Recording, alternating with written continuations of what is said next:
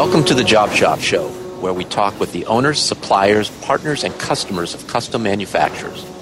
Listen and learn the secrets of top-performing job shops, the tools, techniques, and backgrounds that have made them successful, all in the quest of raising the bar for custom manufacturing. I'm your host, Jay Jacobs. This episode is sponsored by Paperless Parts, connecting buyers and suppliers of custom manufactured parts. The Paperless platform is a secure, ITAR-compliant, cloud-based manufacturing system for suppliers that reduces the amount of time spent on sales, estimating, quoting, administration, and order processing. It offers seamless integration with the accounting and ERP software tools that shops already use, such as QuickBooks, E2, and JobBoss.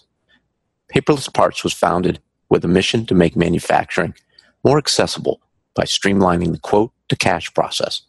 Spend less time quoting and more time selling. Welcome back to another episode of the Job Shop Show. Jay Jacobs here, and today we will be talking with Damian Forsythe of Impact Manufacturing Group in California. Good to have you on the show today, Damian. Thank you, Jay. Happy to be here. Yeah, we were chatting a bit before the show, and one thing that struck me was your shop's 5-axis capability. Most shops don't have 5-axis equipment or the ability to program 5-axis parts. So this led into you sharing some of your background on how you got into machining and to the point where you have your own shop today and doing things that even larger shops aren't doing. So I thought we'd start there. How did you first get into machining?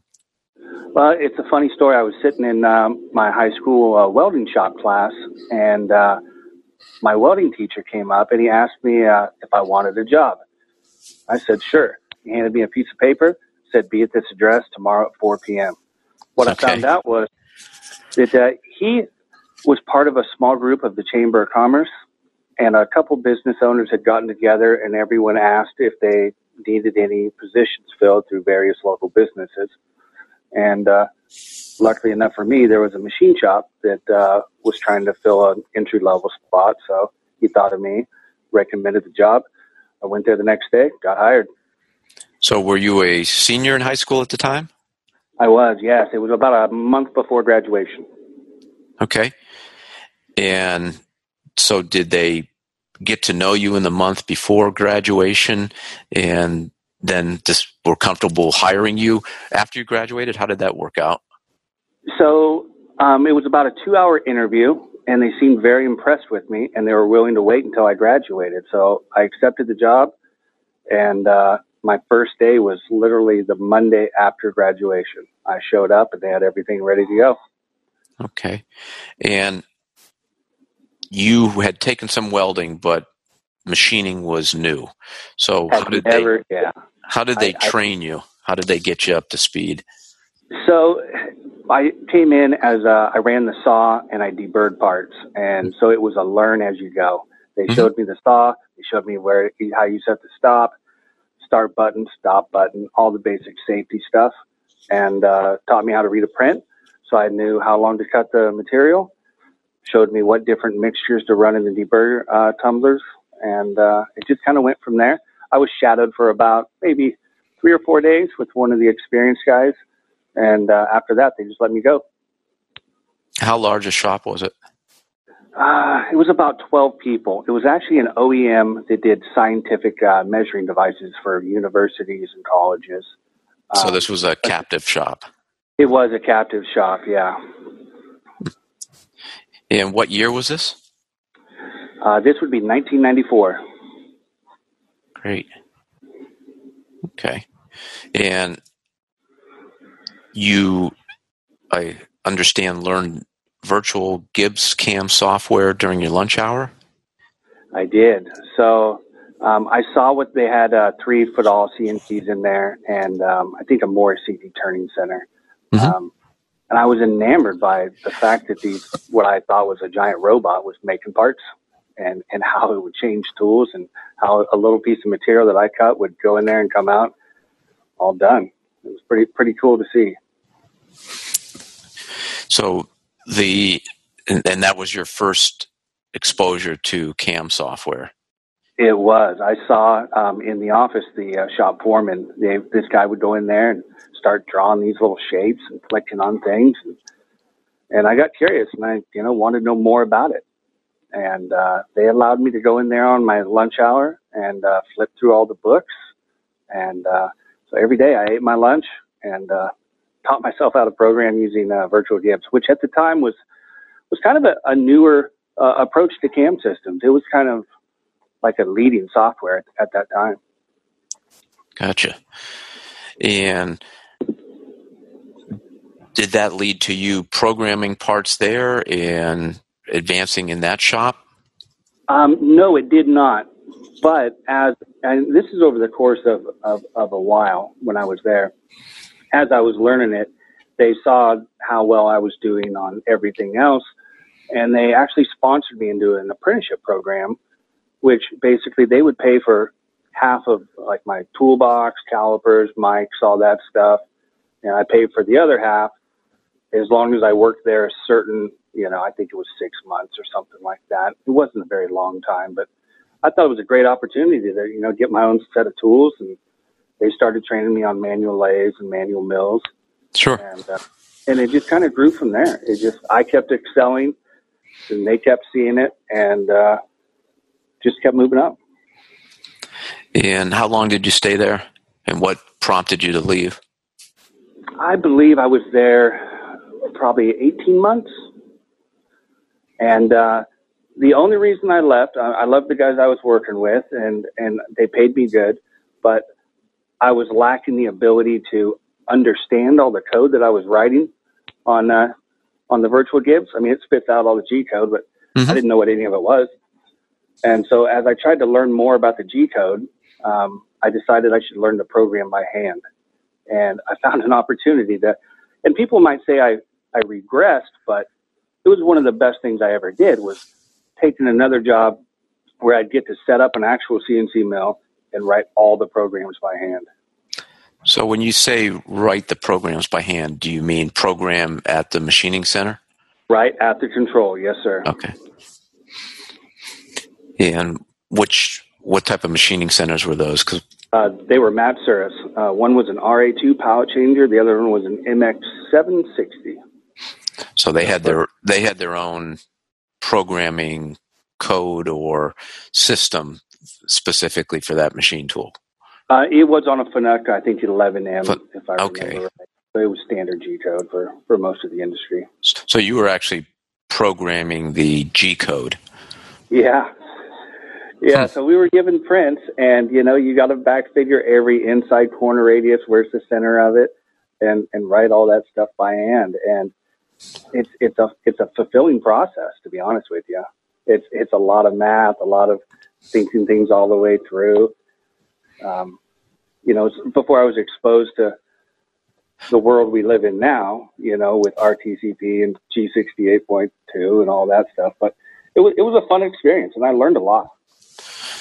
Yeah, that's like learning to program computers at the machine level. So, I agree. It's very similar. And how long were you at that company for? I was there for over 2 years. And what skill sets did you feel you really acquired while you were there beyond that programming? Definitely learning feeds and speeds, for carbide, high speed, learning what actually drives the machine, how to write a program by hand. You're telling the machine to do exactly what you want. Therefore, it always saves a little bit of cycle time, whereas most today's CAM systems have posts set up that are pretty safe. But they're not quite as efficient as they could be. Over time, you can always get that with the newer CAM systems, but writing a program by hand is usually, I would say, 10% quicker on cycle time, if I had to take a guess on it. Did you ever crash a machine? Yeah, my first day. And it's a funny story because I thought I was going to get fired because it was a half-inch carbide end mill, and this is, a smaller, it's a larger company, but the owner was very involved. And so to get a tool, you had to go ask him for it, and he would pull it out of his drawer, like, a half-inch carbide end mill. And I wrote my first program, and I dry ran it over the top, and, I felt pretty safe about it.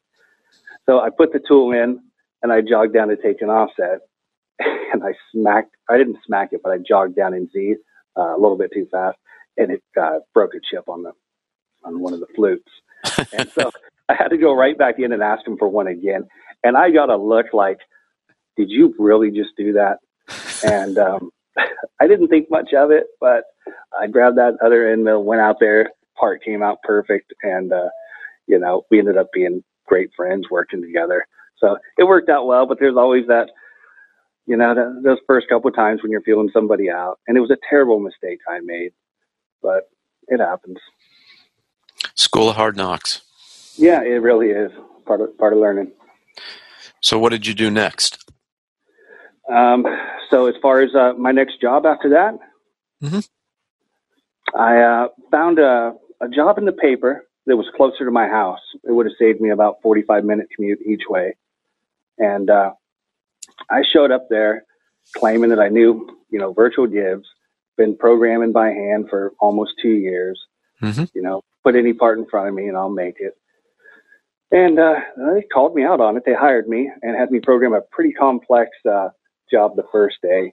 It was, you familiar with the Loomis material? No. It's an oil impregnated, it's not real difficult to cut, but to get a good surface finish on it is kind of difficult because of the little pockets of oil that are throughout it. Okay. Is it? So I sit down, program this part. Yeah, it is gummy, and it's very porous. And it required a 32 surface finish, which I didn't think anything of until I started cutting it. And I take it into QC, and they run the surface contraption thing on it, and they say, oh, no, that's 48. So I sat there for about 3 hours I tried honing the tip of the inserts, tried everything I could think of. And then the boss man comes by and said, how's it going? I said, great. And he said, we only quoted this to be about a 2-hour setup. And, you've been on it probably 4 hours. And I said, yeah, I'm fighting this surface finish. Everything else is great. And he says, all right, have you tried spinning it backwards on a piece of steel for a couple seconds and just barely kiss it? And I said, no, I've never thought about it. So he helps me turn the spindle on backwards. We jog it down on a piece of stainless, let it almost like rub there for a second. And sure as poop, 32 finish came out dead nuts. So that slight tweak to the cutting tool was able to change the characteristic of the surface finish? Correct. It has to do with the way the edge wears. I mean, I'm not an expert on it. I'm familiar with honing an insert, but back then I didn't know anything about it, and he helps me out, and job went great. Interesting. Yeah. So you actually wanted a duller tool than a sharper tool, sounds like. Correct. That's exactly what the process was. Huh. So how long were you with this company? I was with, the shop was called Rockland Precision Machining. I was there, I want to say 7 years. And it was the best decision I ever made. It was a group of guys and a great owner that everyone expected the best out of everyone. And I saw a lot of guys come in and make it half a day. Some guys made it a week. I mean, I always thought I was going to get fired for the first maybe 3 years I worked there because everyone was so good and no one made mistakes. I mean, obviously everyone makes mistakes, but they were far and few between. And it was just like the other companies I worked for. I started doing better and better, taking on more and more. All of a sudden the programmer had to leave for 2 weeks because his wife and him had a child. I got thrown into the programmer seat for a solid 2 weeks. And then after he came back, I stayed there another 2 weeks. So I spent almost a month programming for a couple of A55 horizontal cells and maybe 6 or 7 verticals. And it's also where I learned horizontals. I got basically I was given my own Matsura horizontal and a Haas vertical, and they labeled me the R&D department. So anything that was new came straight to me, and it was my job to just get it done, get it out the door. So in terms of programming verticals versus horizontals and approaches, what are some of the differences that you've noticed and that you take into account? The biggest differences I see is on a large cavity. A horizontal obviously is going to clear chips better when you're roughing and finishing. Mm-hmm. You're able to hit, at least 3 sides of the part in one shot versus on a vertical. You're forced to do it one side at a time. Mm-hmm. There's no differences, but there's a lot of benefits to the fourth axis. I love horizontals. They're probably my second favorite system I've ever worked on. I have a passion for it, especially most horizontals are able to hold a lot more tools, reducing setup. Right. Customers, they need stuff fast. And if you're able to have 200 tools in there that are resident, I mean, that's 90% of your programming and setup right there. Right. So what happened at the end there? At the end there, we got purchased by a giant conglomerate called Precision Components Group. There was a couple shops, one kind of famous called S&S. Mike Sussland owned that one. Fred Renner owned RPMI where I worked. And we all got snatched up by this big conglomerate within maybe 3 months of each other. And they closed the doors on our facility and shipped everything down to the Bay Area where they were putting everything under one roof. Mm-hmm. I was selected to be one of the ones to go down and help with the transfer of all the RPMI work to the new company. They took all of our machines, all of our tooling, everything down there. So it's basically everyone getting together, familiarizing with different parts, different customers, getting on the same page, how we store programs, what our setup sheets look like. Mm-hmm. Once we all that sorted up, things started to, ramp up, and they were busy making parts. So did you move to the Bay Area yourself, or was this temporary? It was temporary. They offered me, I think it was $12,000 to go down there for 6 months plus a giant raise. They gave me like an extra $10 an hour. They put us up in hotel rooms, gave us $400 a week for food, treated us just great. It was a fun experience. So I would head down Monday morning at 3 a.m. and then blast out of there Friday at maybe noon, and I'd make it back up to my house. And you're in the Sacramento area, correct? Yeah. I'm just east of Sacramento. I live up in the foothills, kind of like an open ranch kind of area. Yeah. Okay. After that ended, what did you do next? Well, I started my first machine shop right after that. I took that money. That was a down payment on a Haas VF4. Got me into a building, got me a compressor and a CMM, and I was ready to take over the world. Did you? No, I didn't. Learning, being a machinist and being a machine shop owner are two vastly different things. What I've learned is anyone can buy a machine. Not everyone can make parts. A few people can get the work and the customers and get the right people to make the parts all together. So it was a learning curve. I didn't do bad, but, I didn't get rich either. I think a lot of it had to do with it just wasn't the right time in my life and my, at the time, girlfriend's life to have a shop that required, 16 hours a day, 7 days a week, whatever it took to get off the ground. So the shop the shop was just you at that time. You were doing everything. Yeah, and this is back in the day when a PO came across on the fax. So it was an exciting sound to hear the fax all of a sudden start printing something out. You get all excited and run back from the machine and see what order you got. Right. It was fun. I wouldn't trade it for the world. It was another learning experience. I did fairly well getting some work online, getting networking from previous employers. So I stayed busy, but it seemed like every job that came through the door, I needed a different thread gauge. I needed a different tap. And the actual cost of getting up to be able to be up and running was a lot larger than what I thought it would be. Mm-hmm. It's not as simple as a machine in a building, that's for sure. A lot of similarities. Before I started Rapid, I had tried to start a machining business for quick turn plastic parts. I called it Plasticam, and it also didn't work out. My wife, just before the machining center was to be delivered, found out that she was pregnant with our first child, and the plan had been for me to go into that business, make it work, and then eventually we would start the family. And in the meantime, she would have the health insurance and an income to support us, and that basically went out the window. So yeah, life has its way of checks and balances. That's for sure.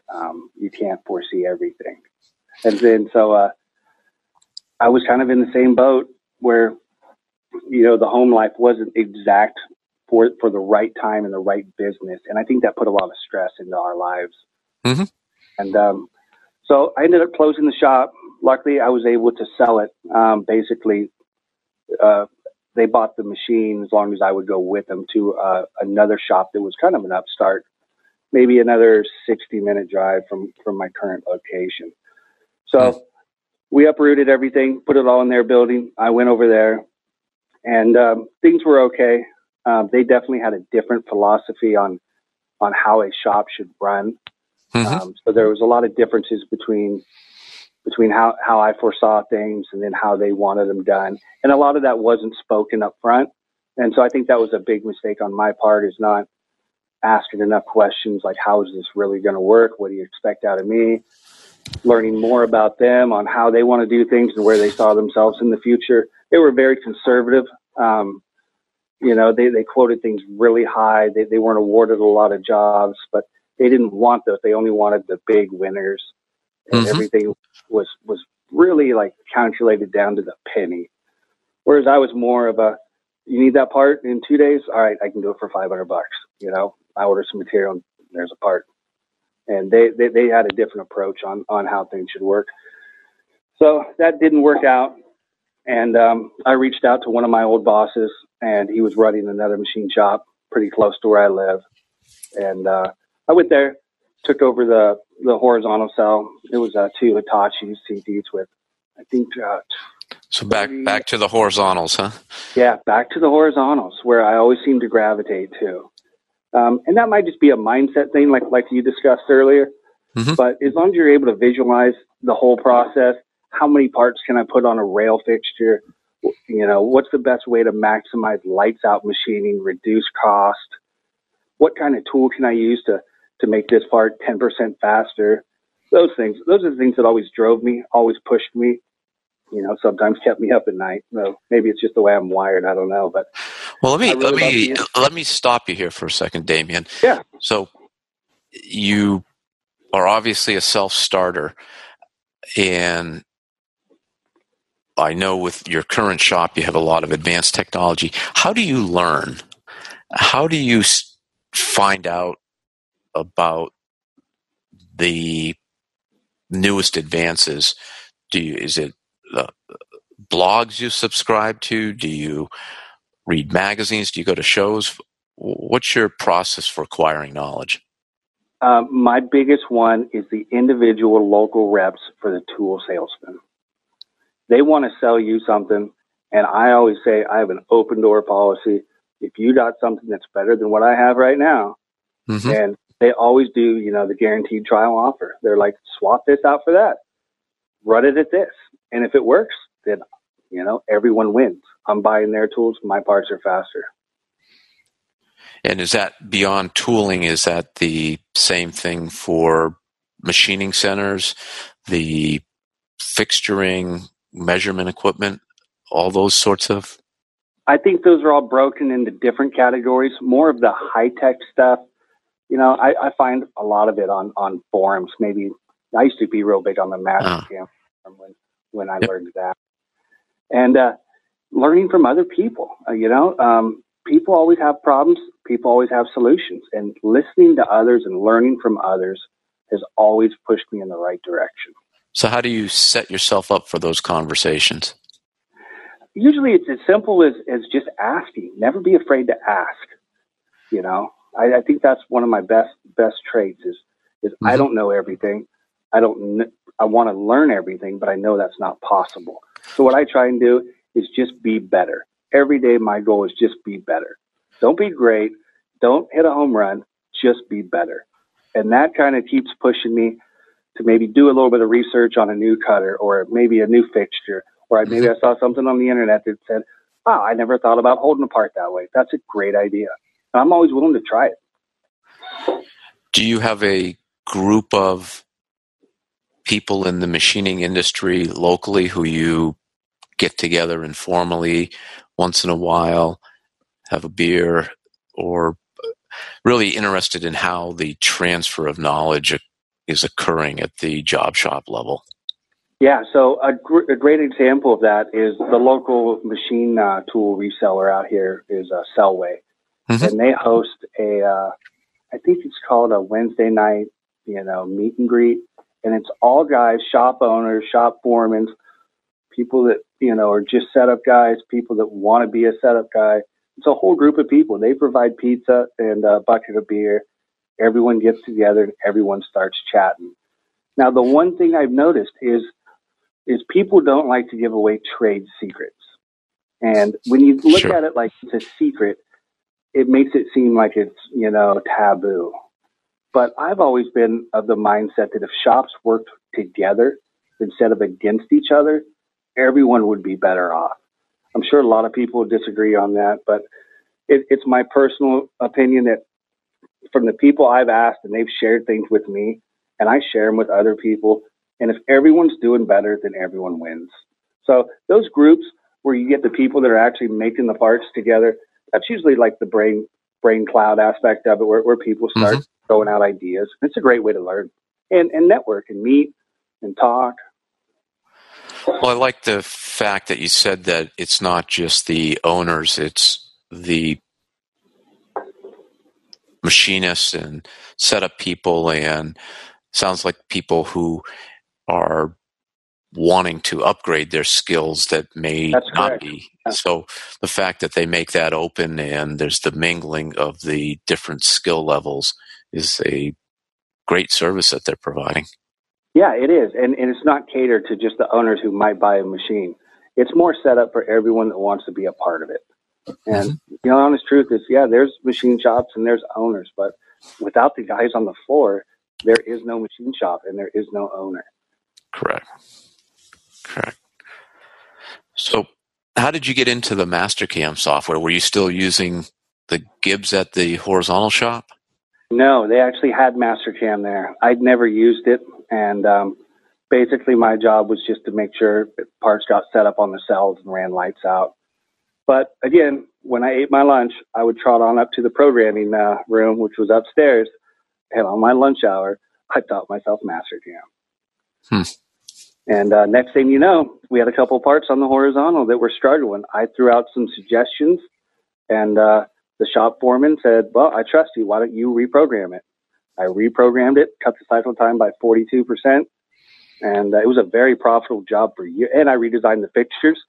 Mm-hmm. They were running them on a single fixture in the center of a pallet so they could just hit all the sides. But there was only two sides that need to be hit. So I made a fixture that kind of held them in a semicircle, like a half moon. Mm-hmm. And so then we could load 8 of them on there at a time. And that got us another 4 hours of free runtime at night. The owner caught wind of that. Next thing you know, I was programming almost everything that went to that cell. That's a great story. Yeah. And from there, you went to Kratos Defense? I did. So at that point, I thought I was a fancy Mastercam programmer, and I saw an ad on Craigslist, And at this time, this decision was driven. I really wanted to buy a house. I think I was 25, 26 at the time. No, I was probably 28. Yeah. And, it was time to, get a house and be, a grown up, so to speak. Mm-hmm. And this job offered, from what I read on it, just a lot of stability, a better 401, better benefits. And I really liked what they were doing. It was state of the art. It was a drone manufacturer. They built military drones for targets, and now they're even doing unmanned, warfare systems. And it just really intrigued me. Like, I've been making these parts that are pretty much prismatic for most of my life, but right. What's all this surfacing and waving, and how is that even possible? So I applied for it, and it's funny. They liked me, and they said, well, we'll think about it. They brought me back in for a second interview, which I've never had. I've never not gotten a job on the first interview, so I didn't think I got the job. And when they called me back, they brought me in with more of the high-level management people, and we were sitting around, and we talked for a good 45 minutes. And at the end of it, they said, well, do you have anything you'd like to add? And excuse my language, but I said, I like to make cool shit. And they said, well, we like to make cool shit around here too. You're hired. And that's how that one went. And the story of my life, swim or tread water till you can swim. I got thrown these crazy lamination tools. I've never seen a build that was 1,200 pounds before. So it's a lot of pressure to not make a mistake. Yeah. And, luckily, the programmers I was working with were awesome. Showed me all these little secrets. Because I knew the basics of Mastercam, but I didn't know all the powerful stuff that you could do with it. And ended up working with a great bunch of guys. And it was a real fun experience. So is that where you learned to program with 5-axis? It was. And we actually had a little bit of difficulty with our 5-axis programming using Mastercam. I think it was Mastercam X during the time. And I had made my way up to the programming supervisor. So I was programming maybe half the day and then, more management stuff the other half. And I reached out to a friend about a question in Mastercam, and I hadn't talked to him for about a year or two. He replied back with, man, I can't help you. I'm using Siemens NX now. And I said, well, what's that? So I did a little bit of research, and I was pretty blown away at how simple it was and how powerful it was at the same time. So I proposed to my boss that if we were to change cam systems, we could cut down our programming times by a good 20%, also reduce some cycle times, and more importantly, eliminate errors. So after about 3 months, we did an ROI on it. We got an eval license. I learned it by myself, and as I usually do. And then we had a little, head-to-head competition. Boss man brought out the same part to both of us. He programmed it in Mastercam. I programmed it in X. It took him about 4 hours. It took me just over 3. My setup sheets they felt were superior. Theirs were lacking. And then the cycle time was about 15% less on the NX side. And it really changed their future, going forward with, look, we're able to do this, this, and this. And now we still have time to do that. What drove the reduction in cycle time, the difference? The ability the best way to put it is not waste any time cutting air. NX is so model driven, where at the time Mastercam, you can throw a model in there and you can use it, but the NX side of it, it always knows where your tool is, where it can wrap it to, how it can get around a part. Whereas in Mastercam, there's a lot of manual entry of clearance planes. Let me wrap it up to this. And then I want it to wrap it down to that. NX handles all that automatically. So that was almost a freebie of reducing the cycle times just in that aspect. And what year was this when you did the head-to-head? I'm going to say 2010, roughly that era, 2012 maybe. And you've been an NX guy since then. Yes, sir. NX knows the depth of the modeled hole. There's no entry for that. It saves a lot of steps. And then we also use, G-code simulation. That was a big plus for us. Being able to actually simulate the G-code and not the NCI file. So that's right in the NX program? It is, yeah. It's an extra license, but it is integrated. So I don't have to pull all these things out into another system to try and simulate them that way. I have used Vericut, and I love it. I think Vericut's the best package out there. But for us, when you're doing one-offs, the NX never failed us on our simulations. It showed us exactly what the machine was going to do. Well, the integration and not having to take extra steps is a huge plus. So, agreed. What got you to say, I want to go out and start Impact Manufacturing Group? There was really nothing. It was just, I just had a feeling of, maybe it's time for a change. I kind of had some regrets on how my first shop ended. I felt I could have done a better job. Mm-hmm. I felt I had learned and grown as a person, as a machinist. I was at a very great spot in life. I met a girl and we just got married. Life was great. And kind of your situation, like you mentioned, my wife had a very good job, had the benefits, had everything that, I could go take a loss for a couple of years and try this thing the right way instead of trying to make it, in 90 days. Let's right. give it 2 years. Right. And I think that's a big difference. Yes. So you started Impact Manufacturing in 2013? 2013, yes, sir.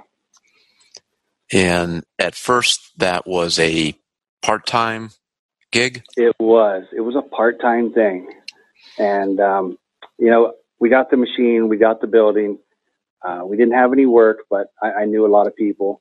I made some phone calls, and some other shops were offloading, the one-off stuff that a big shop doesn't always want to deal with. Mm-hmm. And that's my background is R&D one-off. I love it. There's nothing better than taking, you get a model and a print, and you make a part in a day, and you only got one shot at it, and it comes out right. I mean, it's a very rewarding feeling. And it's also fun. It breaks up the day. I remember the days of the horizontals and lots of being an operator and inspecting parts all day. Mm-hmm. And that was a great experience, but I really seem to gravitate towards the one-offs. So when you started Impact Manufacturing, did you have any core ideas or philosophies on how you wanted the shop to run? It sounds like the one-offs are what you gravitate to, but is there anything else that you had in the back of your mind, whether you formally or informally said, this is what we're going to do? Yeah, so I put a lot of thought into opening this shop. I took every lesson learned from everything I'd ever done, everything anyone had ever told me.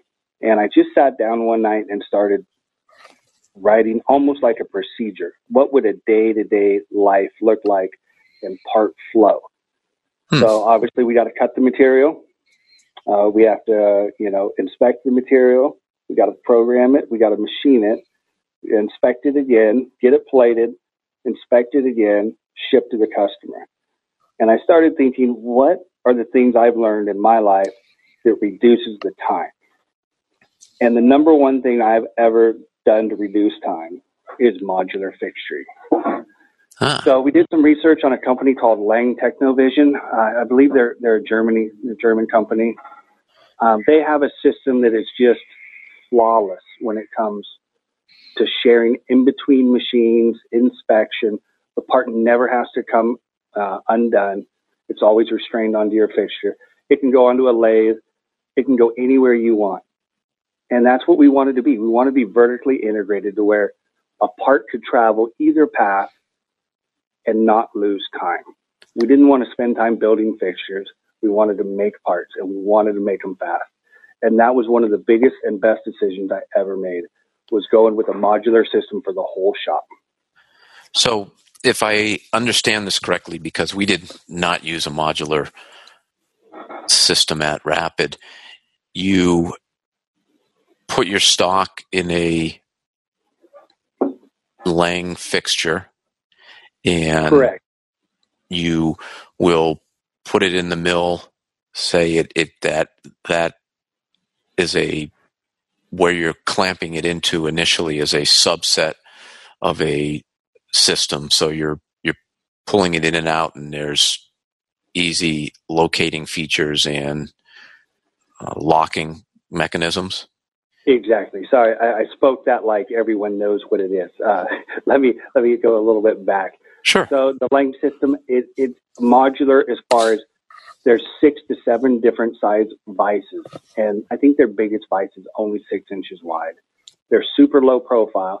They all have mounting studs on the bottom. When you think of like pull studs on the back of a Cat 40 tool holder, those drop into precision bores. And then there's a hydraulic screw that you turn, and a cam leverages and locks them in. So to change a part or a vise, it probably takes about 15 seconds. But the benefit is all of our machines have that pattern of subplate on the 4th or on the table or like on our 5th. Right. That's all covered with those. And what's great is they're a known spacing apart. So let's say you have a part that's 20 inches long. You know exactly where the vise will go on the left and the right, because they're going to be mounted into those bores. You know your span in between them. When it comes into the software, we have all that pre-modeled up. So we don't waste any time creating fixtures or layups or how this might work. We know how we're going to hold it just as soon as we see it. And you started that from day one. I did, and it was expensive. And the honest truth is we didn't have a lot of money, and I bought a lot of stuff on eBay. I would check Craigslist. Once I saw the value in it, I just knew we had to have it, and I did everything I could to get it.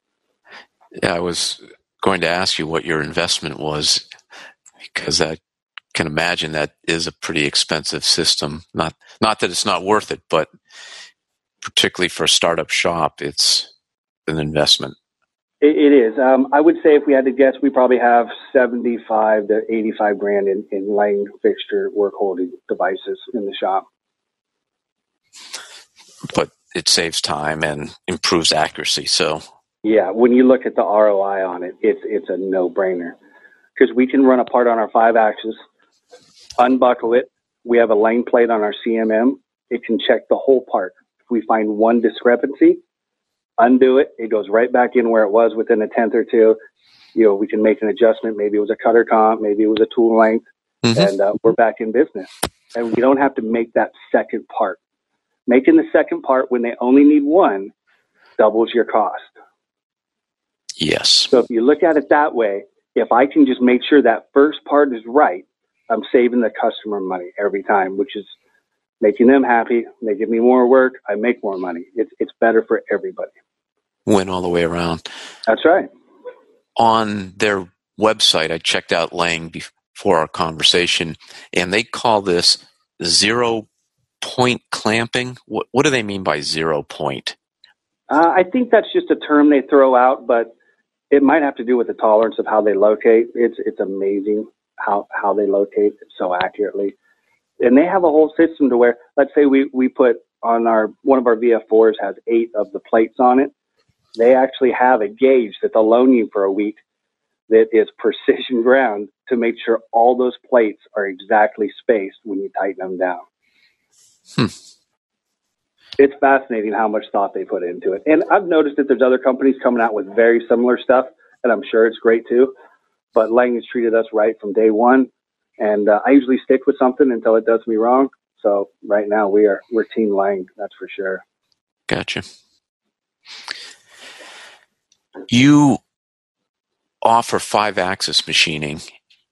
We do. And that's unusual for a one-off shop or a shop that does prototypes and or quick turn. When do you go to a 5-axis versus your 3-axis or 4-axis? What's the driver there? The honest truth is our philosophy is probably different than most. It is cheaper, better, faster for us to do a simple part on a 5-axis mill and have a 3-axis only dedicated to taking the backside, whatever we were using to hold the part with. Mm-hmm. That's all our verticals do is take off the backside and deburr. We run everything on the 5.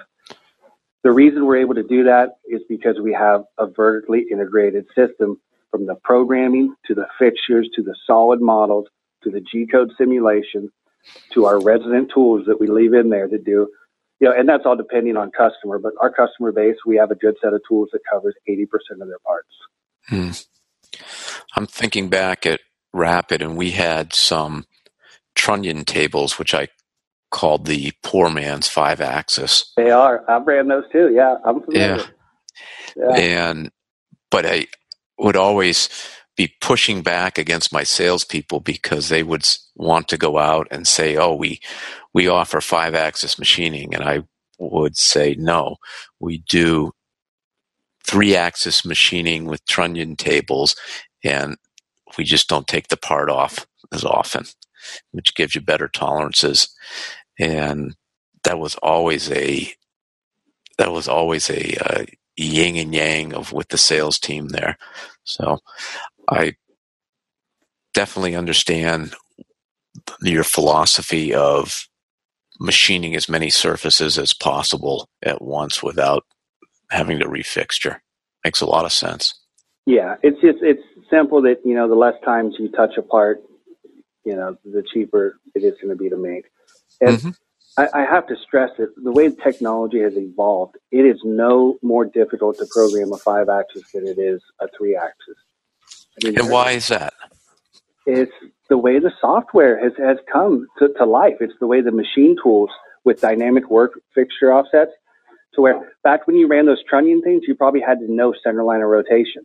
And you probably had to program that part out in space. And then it would run around and twist and do its cool things. And then you'd wonder why a hole's a little bit off. And you'd find out that maybe that number from center line instead of 6.0022 was 6.0012. There's a lot of chasing your tail on those older systems. Most of the machine tools these days, the probe comes down, you set your work offset wherever you want it to be, just like on a vertical 3-axis, and the control takes care of everything from there. It's no different. It is easier to program. I shouldn't say easier, but I consider it the same to program a 3-axis versus 5-axis. I don't see them as one being any more difficult than the other. And that goes as far as the way we have our NX set up. When we open a part, it asks us what template do we want to put it in. So if we pick, let's say a 5-axis machining center, it knows to load those tools into the software. It knows that this fixture plate and the machine tool itself is going to come in for the simulation. There's no wasted time trying to go and find something. The last thing we do is pick out which lane fixture we're going to hold it with and use a little assembly mate constraint to plop it where we want it to be, and we're off and programming. And are you still running the G-code simulation on all the parts? We do, on every part. Do you see conflicts, gotchas occasionally, or how? We do. Mostly it could be as simple as I could save a lot of time. Once you watch it run all the way through and you see how the machine's going to actually rotate and spin from here to here, as opposed to watching a simulation that does not use G-code, you just see the tool do some cuts and you see it rotate to the side and do some cuts. It doesn't give you that visualization of, if I reorder those operations right there, then it's only going to have to rotate twice. So I should, little things like that. Of course, there's always clearance issues, especially, long lease, neck down something. And we set our stuff up to clear at 30 thou, which is pretty safe because if it clears by 1 thou, then you're good. But that's also a testament to our lane stuff. Everything is within a couple tenths on the size of the vise, the width of it, how thick the fixture is. So it pre-populates our G10s inside the cam system. So when it hits the floor, the setup guy, he knows where it's going to go. He just has to watch the probe run. Makes sense. Yeah, and also to get back onto how we make these things go so smooth, is we spend a lot of time up front. Our setup sheets are so detailed. They call out the specific holder, the tool by part number, how long it's sticking out, the projection, the diameter has to be relieved, so length to cut. All that stuff is on these nice, beautiful PDFs, along with every tool cutting every surface is all on our iPad. So the guy out there flips through the iPad and he's watching it change and be machined as he's scrolling through the photos of every operation. So the software on the iPad, is that something you created, or is that off the shelf? It's a plugin for NX. It's called NCmatic. I believe it's a guy out of Switzerland. He does an amazing job extracting information out of NX to make a user-friendly setup sheet. It tells you everything you could ever need to know to make that job. So when you make a new hire and you bring someone into the shop, is it difficult? Sort of a two-part question. Is it difficult getting them up to speed on your systems? And the other part, which I always found challenging in the shops, was having someone be consistent with the systems, even if they did understand them. Yeah, so the most challenging part is having people be consistent. I always like to call it the Patriot way, the Bill Belichick philosophy. We do it as a team, or you're the next man out. And it's not that we're trying to, not give someone a job, but it's very important for everyone to be on the same team, and we all have to work together. Because if one person doesn't do their job, that part could be a scrap part. Right. And it's that simple. That's our philosophy. It's worked for us so far. We actually hired a guy last year that was a logger. He'd never seen a machine. He was he was a logger? Yeah, cutting logs out in the woods. Yeah. So a little bit different tolerance there. Yeah, a little bit different tolerance. And he's one of our best 5-axis guys. Huh. It's you never know what you're going to get, what comes through that door, but we just have an open mind, and if you're willing to buy into our proven system, you're going to succeed. I like how you've systemized it. It makes a lot of sense, and you're really taking advantage of the technologies that are out there today. Yeah, and that even goes as far as we do on-machine probing to, check some critical bores.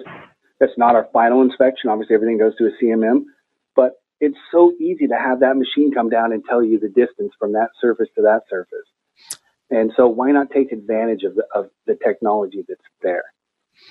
And when you're doing the probing at the machine, and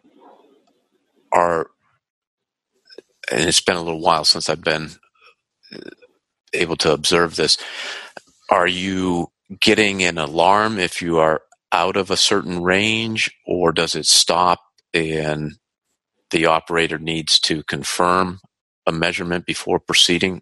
How does that work? Correct.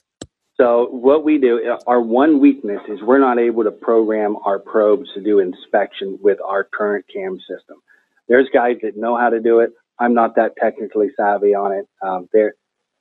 So we do everything with a set of macros and a small program that we set up to check a certain amount of bores or features. And the guys on the floor, they know exactly where to put in the information they need to. And what it'll do is it'll come and check something. And if it's greater than, and this is all just basic macro.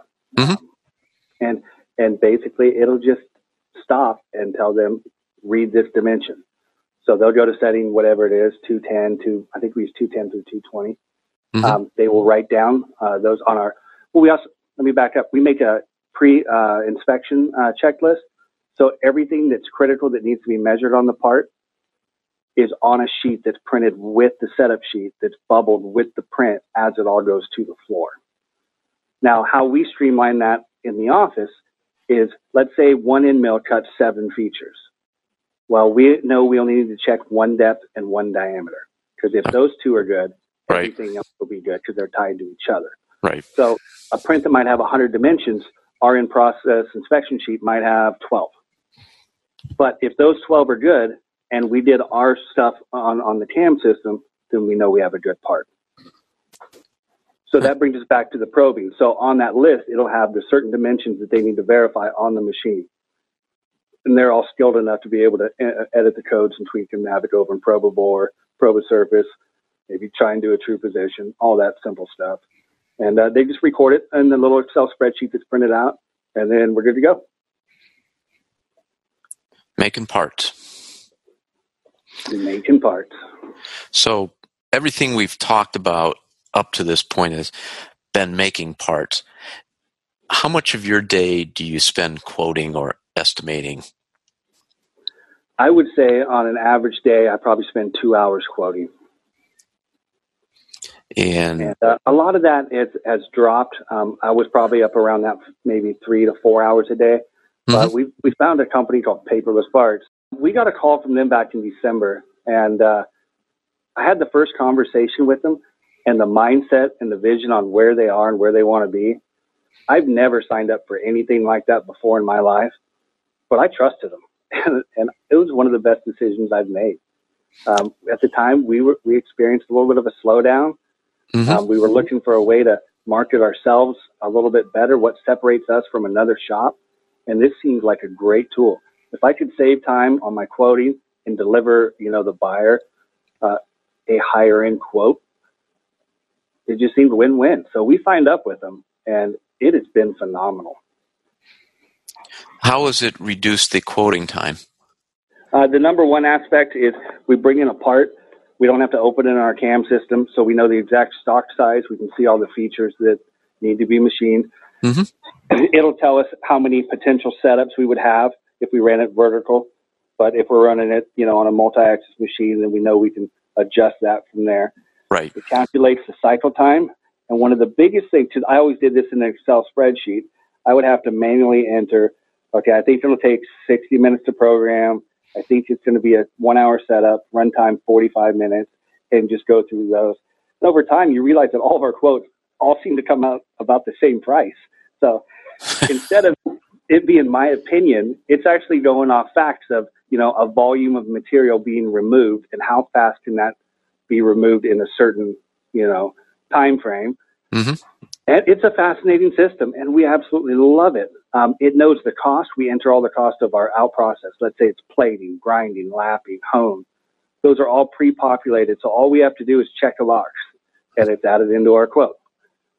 And we never miss stuff because it's so, I think when it comes in, it asks us 3 questions. I think what machining center we're going to run it on, the material of the part, outside process, and then quantity. So 4 questions. And after 4 questions, 90% of the quote is done. And that's the time when you start looking through it. You look at the part, you look at the price, analyze the print. Oh, yeah, I got to add in, hard anno. So let me put that in. Those 2 holes need mask. Check that box. You're ready to submit to the customer. It's that fast. So you're getting quotes to the customer faster? Yeah, we get quotes. The honest truth is we try and get a quote back in under an hour after we receive it. Under an hour? Wow. Have you noticed the faster that you get a quote back, the more likely you are to win the order? Yeah, it's phenomenal. Those things go hand in hand. And I did some thinking on it, and I thought about it this way. What if I was a buyer and someone said, hey, I need to get these parts done. Here's your action item. I'm going to ask you tomorrow, where those parts when we meet at 10 o'clock. If the buyer gets them sourced, his job is done. So he's a happy person. Sure. He can say in the meeting, I've got them on order. They'll be delivered on this date. Yeah. And then people are like, well, how'd you do that fast? And, a lot of it is our capabilities and how fast we get things done. A lot of it is our software. A lot of it's our technology. And a lot of it is our quoting system. There's a feature where you can offer expedites in the paperless platform. Is that something you take advantage of? It is. And I would say 25% of the time, a buyer will choose the expedite. And so that's better revenue for us. And they're willing to pay that expedite. You're not it's not a shakedown. Everything's up front. Like they get to pick when they want their parts, and they get to pay what they want to get their parts. It's just a very straightforward upfront system. Did you offer or charge expedites before the paperless platform? We'd never even thought about it, to be honest with you. So it's been a good revenue gainer for us, that's for sure. And a good service for the customer because they understand that they can get the parts faster, and it's a business decision for them to say, do I want to pay this much more money for the faster delivery or not? Yeah, it's no different than Amazon. Let's say, it's someone's birthday and you forgot their birthday, and you hop on Amazon to buy something and you can have it tomorrow for that extra $4. That's a choice you make. Right. Your choice. Yeah, and that's the way it should be. So we've covered a lot of ground here, Damian, and you have such a passion for the manufacturing. Where do you put your passion in your personal life? What do you like to do for fun? I enjoy fly fishing. I was a fly fishing guide part-time throughout my life. I enjoy archery hunting. And I have a 2-year-old and a 4-year-old, and that takes a lot of my time and passion, and I wouldn't trade it for the world. And to tell you the truth is, being a business owner is very demanding, but having that opportunity to have a semi-flexible work life and spend time with your kids and not miss a game and go camping on a weekday instead of a weekend, I wouldn't change that for the world. I know you're working hard, but it's important to have that balance and take the time. So I'm glad to hear you're doing that. Yes, sir. Is there anything else you'd like to share with our audience today? Not that I can think of. This is my first time doing anything like this, but I appreciate the opportunity, and I was thankful to come on and be a part of it. Absolutely. Well, where can customers get more information about Impact Manufacturing Group? The easiest way is online at www.img-mfg.com. It's got everything on there. Our website has a plug-in. A customer can just drop a part on there, and they get a quote back in about an hour. So anyone out there listening, looking for a new quote, even if you're just comparing a quote to another price, we're more than happy to quote it because our quoting system's pretty dialed in right now, so it's not a big deal for us. We don't mind it. That's fantastic.